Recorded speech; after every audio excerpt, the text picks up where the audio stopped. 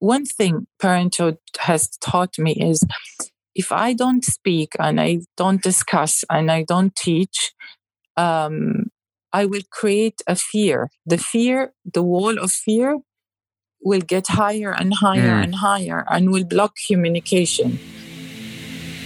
Welcome to Own the Future, a podcast made for and by changemakers, where we gain the courage to own our story, the freedom to own our craft, and the power to own the future. I am your host, Lucas Grobot, and I want to thank you for being here with me on the show today. And we are joined by Dahlia Rahaimy from Saudi Arabia, who now lives in Dubai. But the reason I brought Dahlia on the show is because she used to work as an editor for Arab News for a number of years, covering social change that was happening, the changing of economic policies, changing of judicial policies, changing of insurance policies, all the way back in 2003. And the things that we are seeing happen today, social change today in Saudi, she never thought was possible. She's like, these are miracles. I never thought I would live to see the day that women were allowed to drive. And so I brought her on the show because what do we talk about? We talk about how can we as individuals change and shape culture and society around us. And we begin to hone in on, as you heard in the preview, hone in on a quality or qualities that we need to adopt in our leadership, in our communication, in our interaction with people as individuals, which is listening, which is having the ability to disagree with one another, and how that is going to move society, move culture forward into a better and healthier place for each and every one of us. I hope you enjoy this episode with Dahlia. Dahlia, thank you so much for joining me and being available to sit and talk for a few moments on the show. I really appreciate it. When I came across you and I just started reading some of the things you've done, some of your articles, the newspapers that you've worked for, I thought that you were a perfect fit for the show, where we talk about a lot of things that you talk about, how the world is changing, how culture is changing, and what steps can we do today to take responsibility and shape the future that's lying ahead of us. So thank you so much for being here on the show. Thank you for having me. It's an honor to contribute to such a nice project. Well, I wanted to start, and this is where I normally start, especially for someone like you, who you grew up, you're Saudi, but you were born and you grew up in Vienna, Austria until you were about 12 years old. Is that correct? I was born in Vienna, Austria. I lived there for a bit, but most of my life, my early life, I lived in Germany. Oh, you lived in Germany. So what language did your parents speak in the home? What would you consider your mother tongue as you were growing up? My mother tongue is German. Is German. Yeah. And so when did you begin to pick up Arabic? When we went back to Saudi Arabia and I enrolled in a Saudi school, this is the time when I started to speak, or I had to speak Arabic. And how was that process? Because how was that process for you, being Saudi by nationality, but really growing up in a very different culture in Germany, and then coming back into a very different world with lots of limitations? What were some of the things that you experienced as a young girl?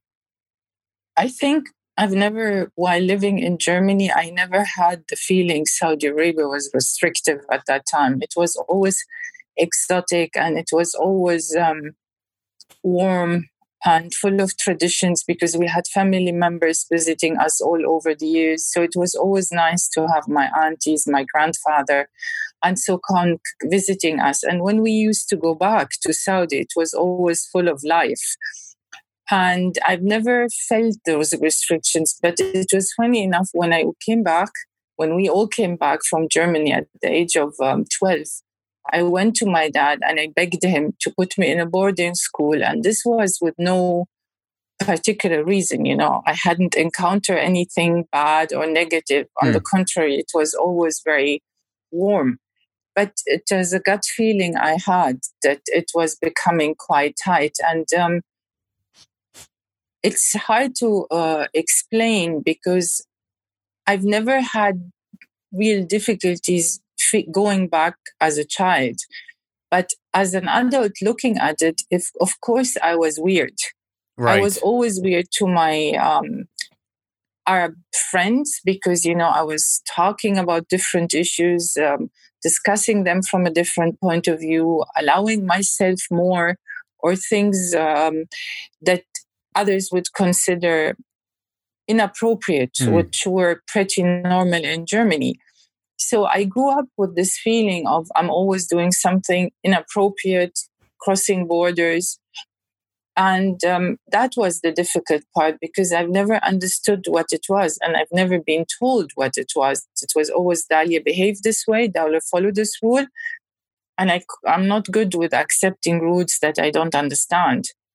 And this is the part that always kept me in touch with Germany because there you can discuss, understand, disagree, tolerate. Right. And that part was missing in the Arab world.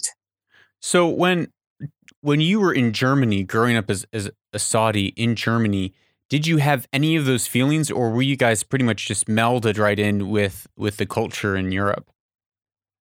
No, my father reminded me all the time. I mean, we had different food at home. So that was the first reminder every day. But it wasn't like we are the Arabs and they're the Germans. On the contrary, we had Arab friends. We had German friends. We were living very well with both sides who were there. So it wasn't like us and them. Mm-hmm. No, we were part. We were fully integrated and still remained Arabs. Did you feel like in some ways you didn't quite fit in or don't quite fit in at either place? Just the way you're describing it when you came back to Saudi, it's like you instinctively knew that you were kind of out of place, and you describing it, you held on to kind of more of your German roots, even though ethnically you're Saudi. So did you feel that in a way as well when you were back in Europe or back in Germany, or no? Did you feel more at home there? Mentally, I felt more at home there at that stage in my life until recently. I used to feel mentally much more home in Europe, but as I grew up and I'm more balanced, I can feel that I belong nowhere. Yeah. Because I think this is the ugly part, and this is why I established the blog. But I can't, if I discuss things rationally, I'm pretty well at home in Europe, and it's fine. But anything beyond that, no, it's not possible to go back to Saudi with my thinking, with those thoughts, and not stay. I can't follow up in Europe, if you want to call it that way. Yeah. Right. So you can't go back to Europe either because of how you've grown and changed as a person? Yes, exactly. Because, when I left Germany, it was always, I want to go back to Germany. I want to go back to Germany. It was, my teenager years. I just published a post on how the Corona crisis and the lockdown remind me of my days in Saudi Arabia. I wanted to get into that. And, absolutely. That was, I wanted to go back to Germany. And when I got back through my second job, I was very happy. I was very grounded. I was very well received, if you know what I mean. And then with time, I realized the deficit of Europe, not to say I'm not judging it. It's just what they miss. And then I started to value my world. And it was actually through my first boss that I understood how Saudi Arabia really functions, What happened with that? What happened with your first boss that made you understand that? He's a very interesting guy. He's a prince, and he can say more than what we can say. So he used to, and he was head of SAGIA, the Saudi General Investment Authority, who's now a ministry. He used to say, we Saudis were a bunch of Bedouins who were lost in the desert, and when the oil came, we went on a 5-star rocket tour to the moon and came back. Yeah, but we were still Bedouins. Yeah. And then Jehiman came, Makkah siege in 1981, if I remember. No, sorry, 1979. And since then, things in Saudi Arabia started to get worse until we had the Gulf War, where we had the first time exposure to internet and satellite television. And this is how we are. It's a relatively new country, modern, but with the tribal thinking until now. Yeah, I always think back to that, how, the grandparents today, they grew up without roads, they grew up without hospitals, they grew up without any sort of education system, formal education system, really. And it was, you think of Dubai and Oman and how in 40 short years they have been thrusted into the 21st century. And I think it's extraordinary, but with it, like you said, comes this extraordinary change where in the thoughts and the minds, the core identity is still Bedou in so many ways. And I don't mean that in a negative way necessarily, but then it's being clashed with money from oil, and there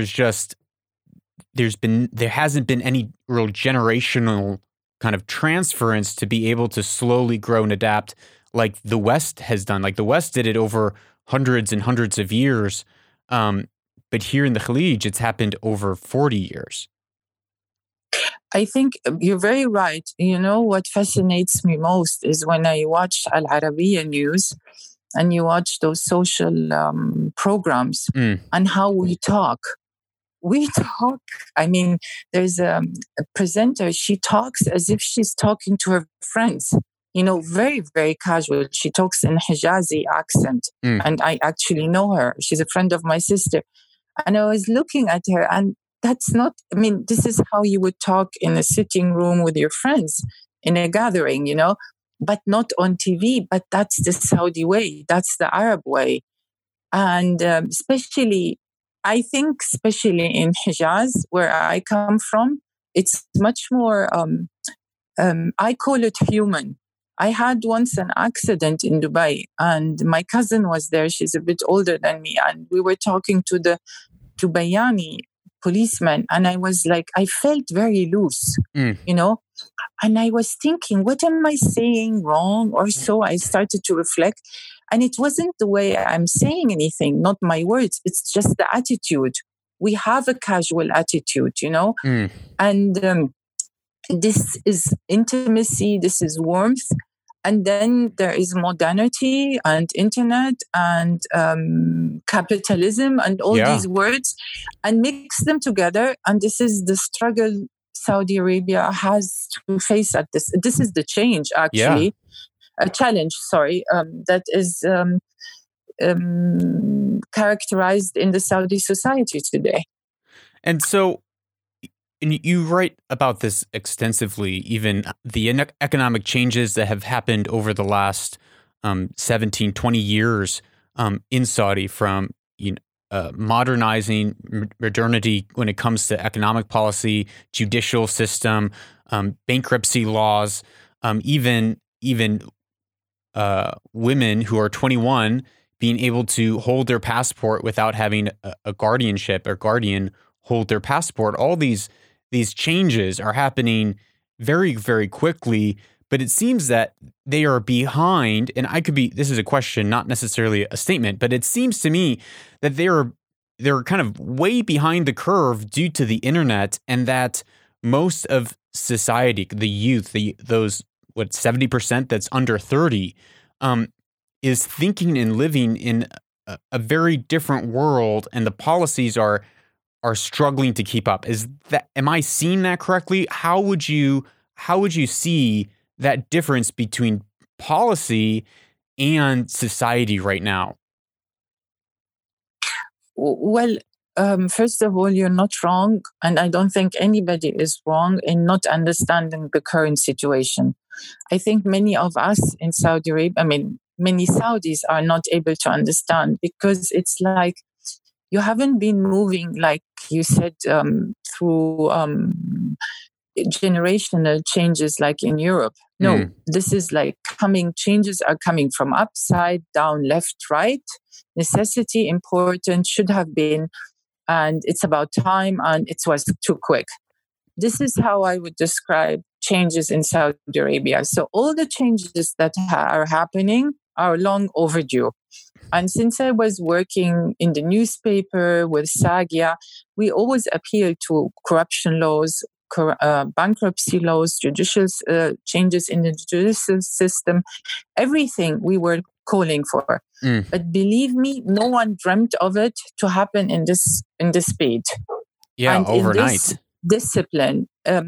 Before we used to have the 5 years plan and everybody was laughing about it because nothing changed. And if anything changed, then it would be one paragraph in the whole 25,000 pages document. And I can tell you when the driving ban was lifted, I was at Jeddah airport and I was seeing the watching television, and I see the news and the writings, and I looked around me, all young girls who were not screaming, who were not jumping, and I was like, guys, girls, don't you think this is a miracle? This is impossible. And they were just taking it normally. So you have so many different, I don't know how to call them, too many different views, perceptions that you have to feed in this change process. And this is why it's difficult to say who is who. But you have to segment and know the younger generation has always been like that. Even in my years, my father thought what I was doing was unbelievable. But what we had before was the religious power who used to control us. At the moment, there is no control. The game is changing. The rules of the game are changing. So it's not religious control. It's not traditional control. Society doesn't have power as it used to be. It's the youth and identity of being Saudi. And this is what's being formed. And until this is formed, and this is a transition period, and it will take time. And what do you feel like the driving influences are right now that are forming that youth culture and that youth society? I think not being the old country in the world. When people used to ask me, where do you come from? It was easy to say, I'm from the country where women are not allowed to drive. And immediately everybody knew where I come from. Now you can't say that. Now you can't, as a Saudi, say, I don't have cinemas. I don't have entertainment. We are in the game, this feeling of not having you don't have cinemas, and being belittled for that, for the things we miss, was very horrible feeling, although I was educated and I knew there were so many girls in my age and women, even older than me, who were educated and able to participate on the world scene. We couldn't. Now we have the chance. So that feeling of being equal is beyond. This is what I believe is very important to understand about the current changes. And I think not being the odd one, and showing that we can, and we're not retarded and not backward, and not what the world used to think about us because of the so many bans and bad image we had, is the driving force. But it doesn't mean that there aren't any things or there aren't issues or topics or deficit to be tackled. No, they are. But at the moment, it's about, I am a fully respected person like everybody else, and I can. So I there's used to I used to be able to do, but I didn't have a chance. And this doesn't go for men and women only. It goes mm. for everybody. Yeah. So what I hear you say is that it's the empowerment and the equality on the world stage that is really it's empowering the youth. Empowering everybody, I think. I think it's not only the youth, it's being able to use the resources the country has, and we have a huge potential in our human resources.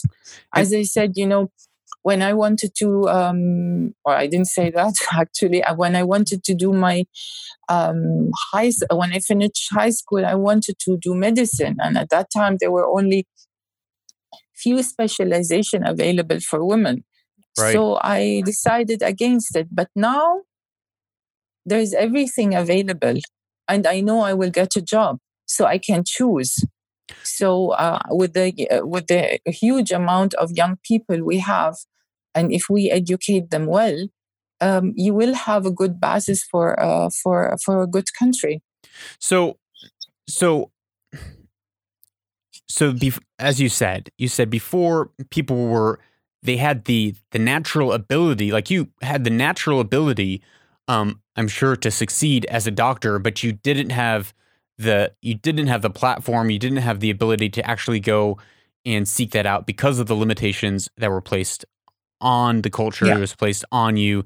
And right now all those doors are being opened up, but yeah, it's almost like you have like a full bred racing horse behind those doors that they've, in some ways, because of the internet, they've already been running from when they were a young age. They've already been dreaming.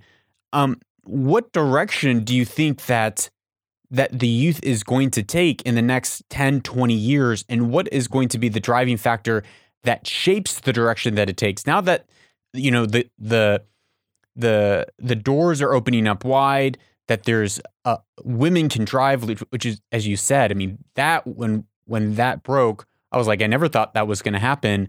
But I'm also shocked to hear that some people are like, oh, that's Audi, like no big deal. So my question is, where do you see everything going, and what is driving everything over the next 10 years in youth? Yeah, I think that's what I'm wondering. Where do you think it's all going to go, and what's going to be the driving force? If I may answer your question a bit differently, I think it's a very dangerous time. As much as it's promising and definitely helping the development of the country, the benefiting part would be economy. Mm-hmm. There are so many young people who will be well fitted in so many jobs, and we won't be needing much of the expat labor force like before. All right. Okay, Right. because I think those who came back from scholarships, to those who were educated, those who are willing, who are flexible, and learned from internet and so on, they're fully and equipped that they will do what any person in Europe or Western world can do. What I see as a danger, and this is more on the social part, Right. because the gap between the changes, if you look back to them 5 years ago, we weren't where we were today. So that social development didn't come. What I mean with that, or didn't develop accordingly. And what I mean is the younger generation have seen their mothers suffering. Especially, I'm talking about women. Mm-hmm. They have seen women not being able to do what they wanted to do. They are not fulfilled. So what they're doing is they're going against all traditions and all the norms that have been imposed on my generation, which is 40 and above, and are going against them. Right. Believe it or not, the divorce rate in Saudi Arabia since the driving ban has risen. Wow. Because it's simply, I take my keys, I take my passport, and I take my money, and you have nothing to tell me. And do you think So, that's do you think that's a good thing in some ways, or do you think that's a bad thing? I think it could be good if you use your rights the right way. If you implement them to defend yourself, to stand up for yourself. But it does not mean that we break everything, because not everything in the past was bad. Correct. Not every tradition was wrong. And we know that religion has been implemented in the wrong way. So not every religion, religious practice is negative or threatening. No, I don't see that. But you are this is a generation who is reacting and who's getting everything easily. So I see that the coming 10 years would be quite difficult for society. Economic wise, I don't think that. On the contrary, I think it will stabilize and modernize and will, as I said, with the great human resources we have, I agree. Put on the scene. But socially, I'm not sure where will we go. I think that the economy is going to stable out. Right now, it's hard times across the world with oil prices dropping again, which and you've written about when they dropped below $16 a barrel, I believe in the 80s. That was a big wake up call for Saudi Arabia, and right now oil prices are dropping again. But Saudi is beginning, very strongly to diversify away from oil. And so I agree. I think Saudi is going to pull out of oil and really diversify and become economically stable and sound. And I also agree. The question really is, what's going to happen socially? What's going to happen with society? Where are they going to move? It's interesting that you're pointing out that it's like a knee-jerk reaction or rebellion almost against the heavy restrictions that were placed upon, especially clearly women, over the last 20, 30 years. But going back to this stat, I'm a firm believer that divorce is horrible. It destroys kids' lives. I really believe that. So I'm not advocating divorce by any means. I think that a couple should work it out, and they should see a therapist and do whatever they can for the sake of their children to stay in their marriage. But if all of a sudden women are given freedom to drive, given freedom to hold their passports, and a bunch of women are then filing for divorce, doesn't that signify that most of those women were feeling trapped in some sort of abusive or controlling relationship where they were held powerless? That would go if those divorces were over 50s or 40s. But if you go to someone who just married 2 years ago or 4 years ago and she chose the guy, then it cannot be, I'm not ruling it out 100%, and that's not a generalizing rule. Mm-hmm. That's not what I mean. What I mean is, and I'm talking about only this group or this segment of society where women or young ladies have felt their economic advantage. Because these cases I have in my family, they have economic advantage. They made the choices they wanted, and then they came to, and they wouldn't listen to advices given to them because they wanted to be independent, even before independency got it to full stage as it is now. And then they made the wrong choices. And what I mean to say and what I mean to highlight is that, in the times when things were forbidden, in quote unquote, they were forbidden for wrong reasons. There was no reason for women not to be driving. I'm married to a German. There was no single reason that he was Muslim or he is Muslim. There wasn't a reason why I shouldn't marry him. But you know what I mean? There were so many rules that were no. Right. That did not make sense. This resulted that this young generation is saying yes to exactly the no rule as reaction. Absolutely. I mean, that's the... And this is, when the pendulum goes from extreme right to the extreme left, and in 10 years, it will be in the middle.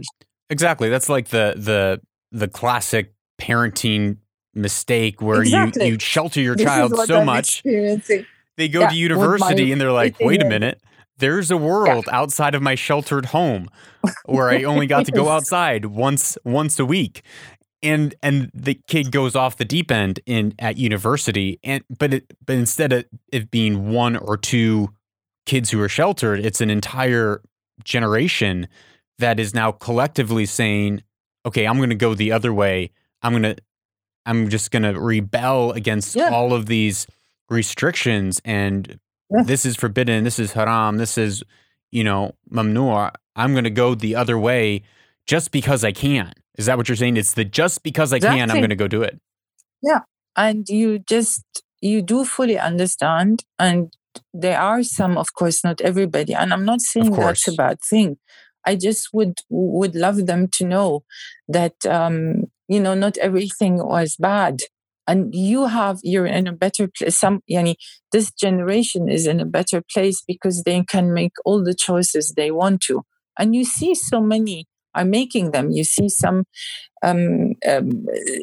women, young ladies I'm talking about, who balance their lives. And this is, I think, this is what I wish for, that they get into that balance very quickly. But of course, it says I do not blame them, because it's very understandable to react this way. Yeah, when psychologists say, at least when the ones that I've listened to, when they're talking about raising children, those first few years of life, it's no. You are teaching them where their boundary lines are. You're teaching a young child no. And then as they grow older, you start giving them choices. And then when they're hitting their teenage years, you're letting them come up with their own choices, and they're coming to you for advice, so that when they become adults, they have learned how to have a framework to process and to have a balanced life and to know where the boundaries are. But how can one learn what they've never been learned, and all of a sudden it's gone from everything is no, everything is mamnua, and you can't drive, you can't go out, to all of a sudden, here's your passport, here's a car. Yeah. What's your advice to a young woman who is stuck in that place where they're saying, well, that's great that I should balance my life, but how do I go about gaining those tools in order to know how to balance my life in a healthy way? It's very difficult, because I have an 18-year-old daughter, and I'm facing this with her. Like, I want to practice democracy, and still I want to practice protection. Mm-hmm. And I think, and I would like to believe, that the current situation in the Arab world, especially in the Gulf countries, I think I've even published that, the authority that the government has on imposing strict rules on curfew and lockdown, everybody listened. Everybody followed those rules, whether here in Dubai or the UAE or in Saudi Arabia. So this shows that there is still an understanding for this somebody above me whom I have to follow, whether it's like in Quran, Allah, or my ruler, or my governor, or my father, or my. And I believe also that every family has its structures. Mm-hmm. So despite everything, we are making those choices within the family lifestyle we have. I mean, you do have exceptions where where girls run away, but I can't say that anybody did around me, in my surroundings, or from what I'm been observing. Everybody is living their lifestyle just openly. Before, you had families who traveled and lived their life openly and did things they wouldn't particularly do in Saudi Arabia. Now this is the case happening within Saudi. Of course, you're somehow losing balance, but so far it's just losing balance to get in the balance. So they're tasting what's what life got to offer. Mm-hmm. But I don't think that they are losing completely the path, except a few. Of course, there were a few exceptions, and you can't rule that out completely. My advice is to say that not everything in the past was negative. And every ideology has its good and its pros and cons, and try to make the best out of it for yourself. So there's a lot of, right now in Saudi, or I think it's 70% are under 30, and they're expecting that in Saudi and in the Khalij that there is going to be a major baby boom as that age group is hitting the point where they're having kids, and we all know that Arabs have a lot of kids traditionally, at least. For parents that are now in a very different age, kids are on computers and iPads almost all the time, which is, I think, a major shaper of current culture.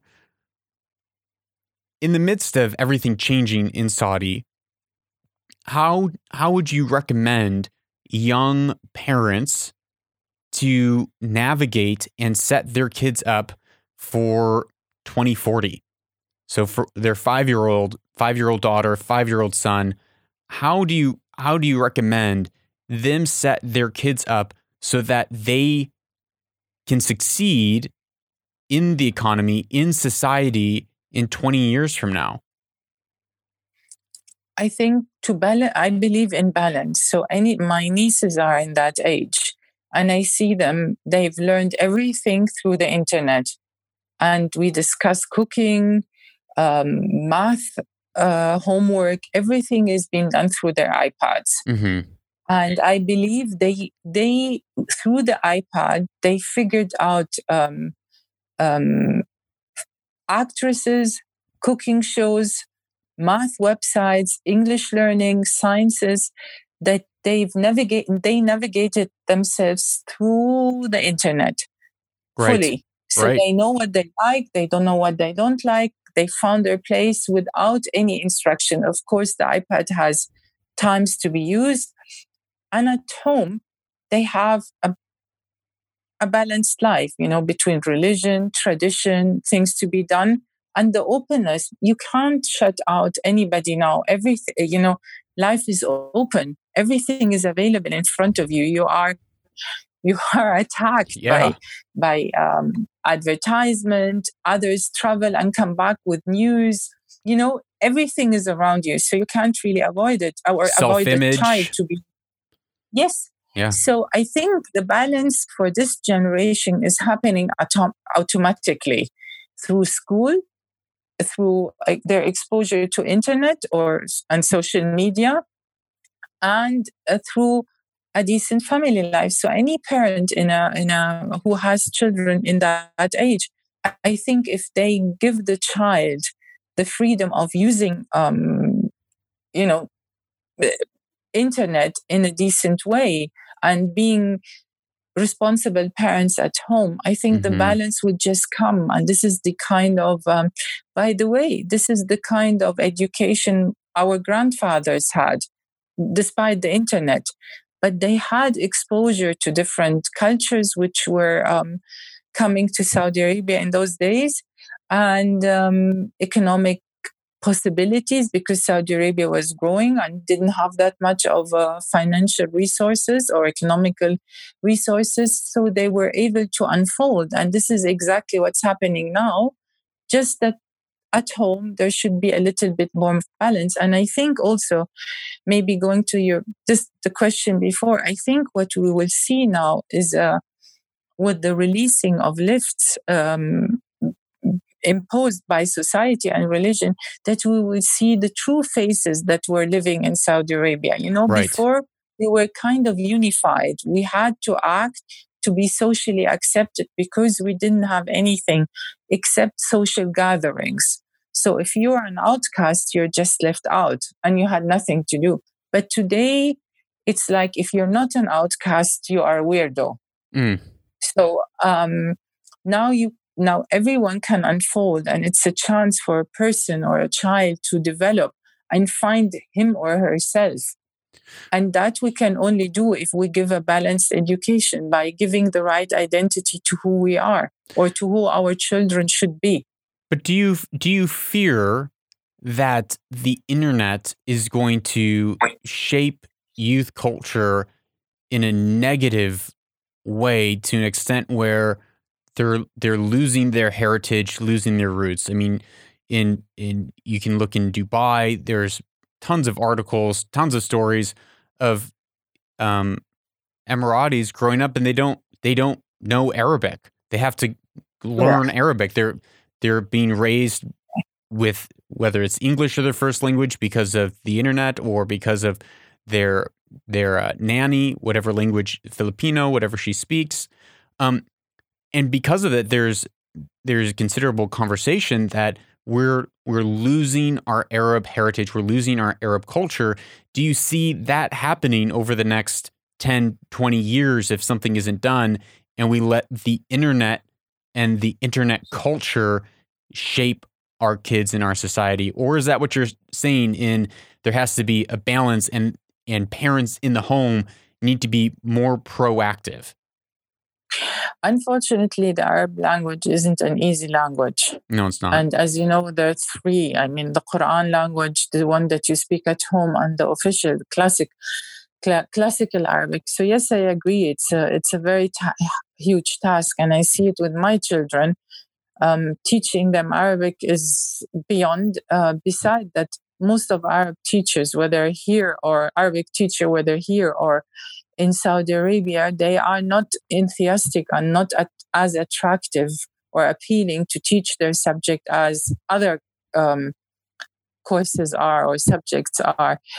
But losing the heritage completely, I don't think so. There will be a lot of doubts about how and why we have certain traditions and that they might be old-fashioned. But no, I can focus mainly on my children. I see them in a British school here in Dubai, and there are a group of Emiratis, but the Arabs are among themselves. Mm-hmm. They like to be Arabs. Yep. You know, even the Emiratis, like do you say, they might not speak fluent Arabic, but they like to be Arabs. And in the International Day, they are the Arabs, and then among the Arabs, you have the Gulfies and the other Arabs, Mm-hmm. you know. So no, I think, and I believe, I go back to the very first question I think you asked me. I think Saudis having this feeling of being equal and back on the world stage makes us proud of being us. Right. So what kind and which traditions we will carry on, I can't tell you. Mm-hmm. But I don't think the traditions will go away or we will lose our heritage. You might not know why certain things happened in history, or you might not explain why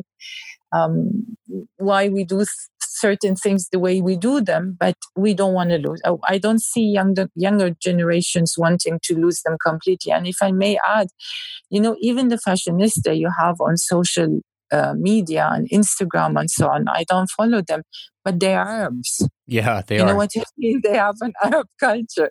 The makeup, the perfumes, the style, the way they treat their job, the way they treat their husbands. It's all still in the Arab framework. So that tradition didn't go away. So you've transitioned a little bit.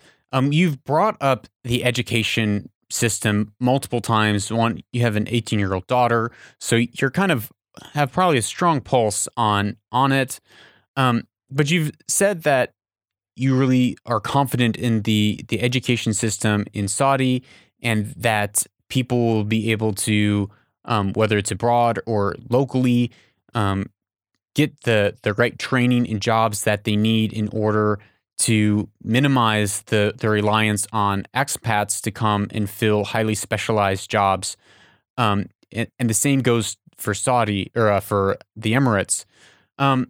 my question is, do you feel like the current education system that most of the globe, not just in the Khalij, but most of the globe is operating in, do you feel like that is a model that is going to set up our kids for success in the future? Do you feel like the You system mean is going to set kids up for an uncertain future full of AI and automation?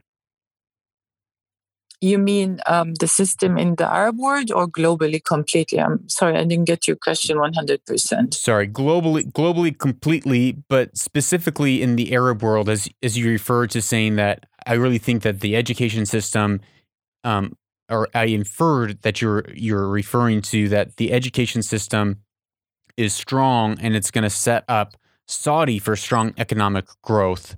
And my question is, do you feel, because the system in the Khalij, if I'm not mistaken, isn't that far off from what they're doing in the UK or America, especially with private school systems. So my question is, do you feel I like that is is going to prove fruitful for the next 20, 30, 40 years? um, First of all, I still don't believe for Saudi Arabia the system is fully there. I think there is still huge room for improvement. It's much better than where it used to be in my days. Mm. And I'm talking about humanistic studies. The scientific studies were always good, and students who were doing well in scientific subjects didn't have a big problem um, in their further studies abroad. It's the humanistic part which is a problem, and sometimes the language, even if they have spent 10 years or so in an English-speaking country. In Saudi, I think there is still huge space or room for improvement. In the UAE, it depends on which system you follow, which school you are in. It's a stronger system, I see, but this is because the different setups we had. I think Arab students in general have a good foundation and a good thrive to improve, to be playing on the global level. And even if some Saudis who have now been graduating from universities with UK or American systems, you can see them in high positions in Saudi Arabia. So I would say yes, there is a huge potential for Arab students to become important drivers for the economic development in Saudi Arabia. And this is what's happening, because you can see even here in the UAE, I see many Saudis in doing different type of jobs, that I would never have thought they would. But it's still mostly certain type of areas that Arabs, mingle in. Mm-hmm. It's not everything. Whether we will become like Germany, industrial car building, automotive country one day, I don't see that happening in the near future. I think the interest and the passion of Arabs are mainly in other subjects, and I think interacting and communication and all these types of fields are more closer to the heart. But you have lots of great engineers that I wouldn't want to exclude. Right. But it's a different formation in the Arab world. But the education does help them to get further. Yes, I see that. Excuse me, I just took a drink when you finished. So do you, to bring it a little closer to home, do you feel like your daughter is set up for success moving into this new era of technology and information? Do you feel like your daughter set up for success? When I went with her to Manchester to see her universities, we got an introduction. There was no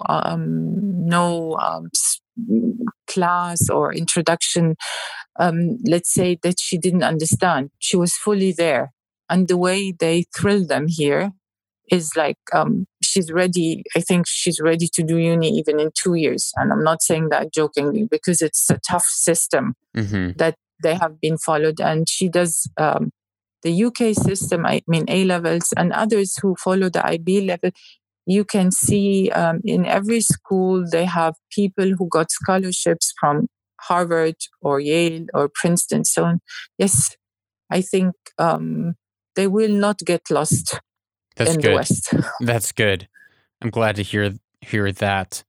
And one thing, by the way, on every level, so you don't have one field, whether it's art school or drama or engineering or PR and communication. Anybody who gets a good degree here can apply to any university and can be sure that they will get a good uni to get into. Do you feel like the university system as a whole is on shaky ground right now, and its need in the world might pivot in the next decade? No, on the contrary, I was surprised with how developed and wide-ranged universities are. It was really very hard to make a decision because they offer courses, and it's not like just a course. There's much more beyond it. And what surprised me most is that there is so much care to it. So I thought if my daughter would go, she would be left to do to make her choices, to choose the model for her year. She wouldn't know how to apply for internship. And every university has a different a style to go about this, which offers so much choices and care, personal care, that it was really very hard to make a choice. I mean, even a university like Newcastle, which is small, and you would think, no way, what would take me there? We didn't know how to say no to them, not because they were just welcoming. They were really tailor making a course based on her person notification she handed in. I forgot the real name for that, but it was very, very cute to see how universities are looking into each individual. And in her course, there were like 1,500 applicants, and they accepted only 120 based on their personalities that would fit into the culture of the university. And I like that, because I thought with the huge amount of students you have today and who are applying, universities don't have time to give attention to this personal notes that a person carries with them. But they are taking care of, universities are taking care of their identity, maybe because of the huge influx from students all over the world. Well, that's good. I think I find myself to be somewhat skeptical when it comes to the current model of the education system, including university. I'm growing more and more skeptical. I mean, of course, if you're going into a specialized job like engineering or becoming a doctor, you need to take that route. I think when I'm starting to look at my kids, I have 4 boys, when I'm looking at my kids, thinking of the future that they might live in some ways, I wonder what the job market is going to look like for them in 20 years, and what are the skill sets they're going to need, and will traditional education systems set them up for success or not? I think this is exactly what the university she chose did. It did include the market, the view on the market in the years after her graduation. And I think this is why she chose this particular university, because it did not include, as I said, only the coursework and, the classes, but what does this course carry with him? So there's the director of the or deputy director. She was telling us about a student she had until year 3, graduation year, he did not know what he wanted to write his thesis on. So the way she described him and the way she went about solving that problem was amazing. She said to him after so many meetings, what did you do last night? Well, I looked at Facebook and I looked at the campaign of Gap, what they did. And she was pulling her hair because that's wasn't what he's supposed to do. But from that sentence, she was able to tell him, okay, you enjoy consumer market attitude. So this is what you need to write about. I mean, I'm giving you the short version because, but I loved it. That's amazing. How her human antennas realized his ability. And this is what I wish for my daughter. That's amazing. I love that. I want to circle all the way kind of back around to something you mentioned in the beginning of our conversation, which was that recent article that you posted on your blog about being in lockdown in Dubai due to coronavirus and the cinemas being closed and your feelings of anxiety, and how at first you said in your blog that at first you weren't quite sure why you were feeling as you were, but then it came to you that it seemed like there were kind of these feelings and emotions of what your life used to be like in Saudi Arabia. Yeah. And so my question is, as all that is changed in Saudi, but there's probably still some kind of remnants of it in society to a degree. Do you feel like that this might be an opportunity for governments to kind of seize back some civil liberties? Do you fear that happening in the region? No. Not at all? No, because you have to understand the setup of Saudi Arabia to understand, and I think this is what I wrote at the end of the article or the post, is that everything of what had happened is a miracle. Yes. Is really a miracle. I mean, there are so many things that need to be improved and fine-tuned and developed and made more applicable, user-friendly, if you want to call it. But the foundation of change has been established. So there is no way of going back. You just can't go back. There is no, you can't, because the change has been fundamental. It's like you're telling me I'm building a house at the sea, and suddenly you tell me, oh no, I'm changing the sea and putting rocks, and it will be a mountain area. Mm-hmm. It's not possible. You can't come that far and then change everything all of a sudden. And this is what I meant with the changes. I mean, if you had lifted, if we just had the lift on women driving, okay, that's already a miracle. But then the Guardian rules that changed, they're fundamental. Mm-hmm. And you know what's interesting is none of these changes are against religion. They are in the framework of religion. Right. They were just before wrong. There is nothing that tells you women are not allowed to drive in religion. The guardianship law has been completely misused. Okay, or carried on wrongly. So even when I was telling my Western clients or friends or interviews that this is not the real way of religion, nobody wanted to believe. And by the way, mentioning that post, do you know, I've got critics for writing this post, because one person said to me, you've mentioned Saudi Arabia in a very bad way. And you haven't mentioned how these developments in the last 3 years developed the country.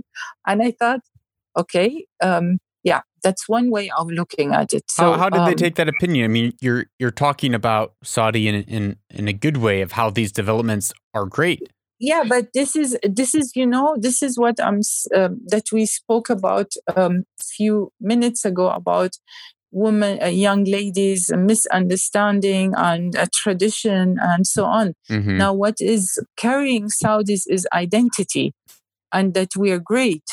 And we were always great, but we didn't have a chance to show how great we are. Mm-hmm. So now you're coming and telling us and reminding us of our bad past. No, that is not acceptable. We should all forget about it. And that's another way of a wrong way or unbalanced way, in my Right. personal opinion, of looking at it. Absolutely. Because when I went through this process of feelings, I was so proud of Saudi Arabia. I'm not telling you everything is great or everything I agree on, but at least knowing that if I go back and when I visit, we will spend the evening in the cinema and then driving back home. I mean, I could never say that. Do you know how awful it is to live under the mercy of a driver? No, Just I because don't actually. you have him, and if you don't have him, you won't be going out. So this feeling in itself, when we used to have 3 days, and the driver was out, we were stuck. Mm. And knowing now that I can take the metro or drive is means the world. Yeah. I find it. I mean, even if everything, but sorry for interrupting, No. but even everything, if so much is still not complete, and needs to be improved, I agree. But those moments are very valuable. Well, I find it surprising that because when I read that article, didn't seem like you were talking badly about Saudi at all. You were just accurately describing what life used to be like, which then sheds a moment of gratitude and gratefulness of the swift social changes that have occurred. What I find surprising is the number of people who you see those memes on Instagram or even on LinkedIn these days, where it's like you can't drive a car by looking in the rearview mirror, implying that you don't look at the past, only look to the future. But in reality, all safe drivers are always checking all of their mirrors. They're always looking in their rearview mirrors and the left and the right mirror. They always are aware of what's happening around them. And if we as global society are not able to look at our past and understand history and understand the things that got us here, then we're going to repeat those same mistakes into the future in another way, shape, or form. So I find it very surprising that people want to bury something in the past rather than celebrate the progress that they've made into the future.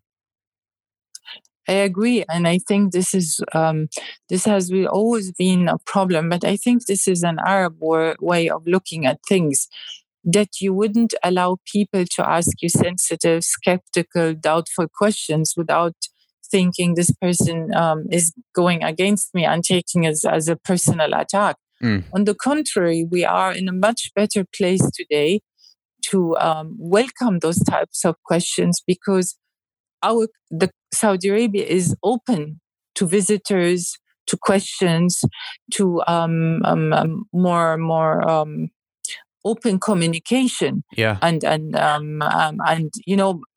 before I wasn't able to invite friends to come over or visitors. Now you do have that chance.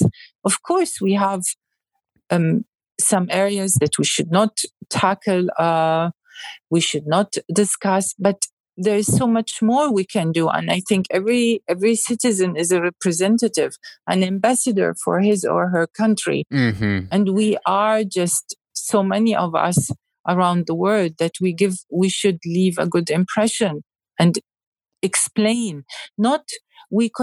I think a lot of Arabs in general, it's the pride, it's nationalism, which I fully understand, consider explaining, justifying. Maybe that was the case before, but I think now we're not justifying. We're just a country that was not known in its identities or characteristic, or was seen in a certain picture, and we have a chance to to show more of what we can and we can't, and who we are in real. Talia, you mentioned earlier that when you were working at the newspaper, that you would often write and lobby for changes of insurance, changes, laws against corruption, judicial laws changing, the guardianship system changing, bankruptcy laws changing, women being able to drive being changed. So many of these things have happened in your lifetime, which, as you have said, is a miracle. And I think I am too shocked at how much has changed over the last two years in Saudi. But and you mentioned before, and it didn't seem negative. You were just saying there's so much work that still needs to be done. We haven't arrived yet. What are you, as you look into the future for Saudi, what are you looking for, kind of the next few steps of progress that you're like, I see Saudi going in this direction, taking these steps, and when these milestones are reached, that's going to be a really great day for our nation? I think tolerance. Tolerance will lead us to become a more balanced society, being able to absorb what comes against us and handling it very well and bringing it out in a positive way that will be beneficial for us. As long as we can't handle that, there will be so much imbalance in our daily life, in our human interaction amongst each other. I'm not in Saudi at the moment, or I'm most of my time. But I think as long as tolerance doesn't exist, imbalance will be in every social aspect in Saudi Arabia, or for Saudis and in Saudi society, that will be reflected in their human relations with themselves, among themselves, with expats in the country, and with the outside world. Can you help me define tolerance a little bit? Because the way that it's used in the West and in the States, I find to be a very different practical meaning and outplay than it does here in the Khalij when we talk about tolerance here. Tolerance in the West has in many ways been kind of a weaponized term, where that any time that someone disagrees with you, especially for like the younger generation, snowflakes, like, well, you're disagreeing with me, you're just not tolerant, which I find to be the very opposite of what the word should mean. But you've even mentioned earlier that there needs to be this ability for disagreement. So how do you see the word tolerance play out? Does it mean open disagreement with cultures, but still letting people have those cultures? Or is it saying you have to fall in this line as they're doing in the West right now? I take the first choice. It's you being you and me being me. And even in the Quran, it says, you have your religion, I have my religion. And what I mean with tolerance is understanding that not everybody who's against a certain point of view is against my country or my family or my tradition or whatever belongs to me. We can live with disagreement. We can love each other with disagreements. We can get along. And on the contrary, we can even preserve our tradition, our religion, our identity, even though if we have different cultures or traditions living next door. Of course, we have a different setup and framework, and there are limits to everything. But as long as this goes in alignment with the rules, with the law of Saudi Arabia, why should that be wrong? Yeah. And this is what I still miss in the mentality of most people. I think we need that in the West too. Again, right now, everything is so polarized that you can't disagree with someone without being called a name or being called racist, or you can't have a disagreeing thought outside of your identity politics, whatever tribe you're a part of. And so I am in full agreement with you that we need to have more disagreement. We have to be able to have those conversations where we come away saying we think differently, but we can still be friends. We can still have a relationship. We can still work and collaborate together to build a country, to build a society, to build our world. And I think one thing parenthood has taught me is, if I don't speak and I don't discuss and I don't teach, I will create a fear. The wall of fear will get higher and higher and higher and will block communication. And it's not easy to tackle this fear, to discuss that fear, to confront it. But once I managed to do that with my daughter, I realized that our relation has gained trust. It wasn't very easy, especially, with my views and her views, and we clashed. But I had, as a mother, not to lose her, I had to change a lot of my thinking or my perspective also on things, so in able to understand her. It did not mean I changed my values or I changed my opinions, but I was able to change my method of talking to her. It's powerful. And this is and I believe this is what you said goes for everybody. I mean, there are the Arab moms, there are the Western moms. Here in Dubai, you have a much more variety. And I realize Western moms are also unable to talk. It's all the same. They also clash with the children. I always thought it's this Arab moms group, like my daughter likes to call me. But no, it's even my son is 14 and he has more Western friends as in his group, and they clash the same way we clash. And in some forms, they're even stricter. Yep. Yeah. I love what you said, how if we don't communicate, if we don't talk, if we just scoop things underneath the carpet, we give silent treatment, we avoid topics, that fear continues to build and build and build, and that separates our relationship. And if there is fear, then there's not trust. And if we don't have trust between our children, then they're not going to listen to anything that we say.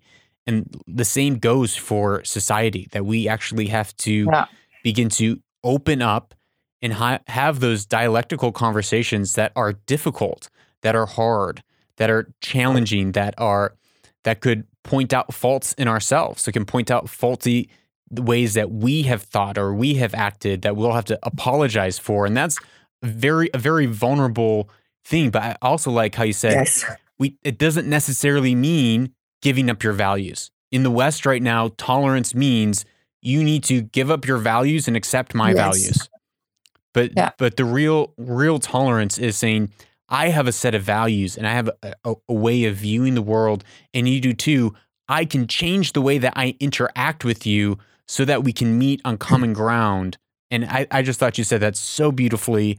And if we talked for an hour and 10 minutes and that was the only thing that someone heard, I think that would have been, I think that is just such a beautiful and important point for the day and the age that we live in. Yeah. I think one credit I have to give to Dubai, really, it's a city of tolerance, especially Dubai, because my kids in their school, they have children who come with a Bentley, who go with the metro, who come with a taxi, who use their bicycles, and everybody is friends with everybody. There is no discrimination. They are the ones who pray. They're the ones who are Sikhs, the ones who are Catholics. And everybody respects everybody. Nobody points at anybody. There is no group. You have the money, I don't. You can't come. Your pocket money is too little. Nothing of that. It's a mixture of everything. And this is what something really I love about Dubai. Yes. Because even when my kids, when they travel, they don't look at nationalities, they don't look at backgrounds, they look at the human being in front of them. And this is something, when I came to Dubai, this is the year of tolerance and so on. And I didn't wasn't aware what it means, and I didn't even give attention to it. But with time, I realized now when we went to the UK and my daughter met a group of her friends from her old school, I thought, wow, what an interesting mixture. Mm-hmm. Different background, religious, financial, cultural, but they all love each other and care about each other. And you wouldn't find that in many places around the world. No, you don't. That is one amazing thing that they have worked so hard to, the cultural piece they've worked so hard to create in Dubai. And I think that is amazing. Yes. Dahlia, thank you so much for your time today. I really appreciate it. I really appreciate all your insight, your wisdom. And it was just such a pleasure talking. Thank you so much.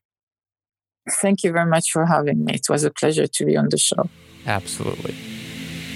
Thank you for listening to this episode of Own the Future. I hope that you got that last takeaway punch hit me in the stomach when Dahlia said it about how we must learn to bridge the gap. And that doesn't mean that we resign our values. It doesn't mean we give up our values. It means that we are able to engage with people in disagreement. That tolerance is disagreement, but still being able to love and care and cherish one another, even when people choose things that are against our value system, even when people choose things that actually end up hurting us. And I think that is one of the most powerful things that we can take away from this episode of Own the Future. Please, if you enjoy and listen to this podcast, I promise you, you will enjoy my book, Anchored: The Discipline to Stop Drifting. I wrote this in a time of my life when everything seemed to stop. All my structures, all my crutches, all my metrics of success were no longer valid and were no longer working in my life. And that caused me to go deep within the cave and study and read and come back out with a clearer understanding of how I could be successful, how I could reach my goals and my dreams, and where success actually lied and where values actually lied, where fruitfulness actually came from. So please check out my book, Anchor: The Discipline to Stop Drifting. I promise you it will not disappoint. And if it does disappoint, I will give you a full refund. Money back guaranteed. That is all for today's episode. Remember, I'm Lucas Grobot. You are a change maker. And if you own your story, you will own the future.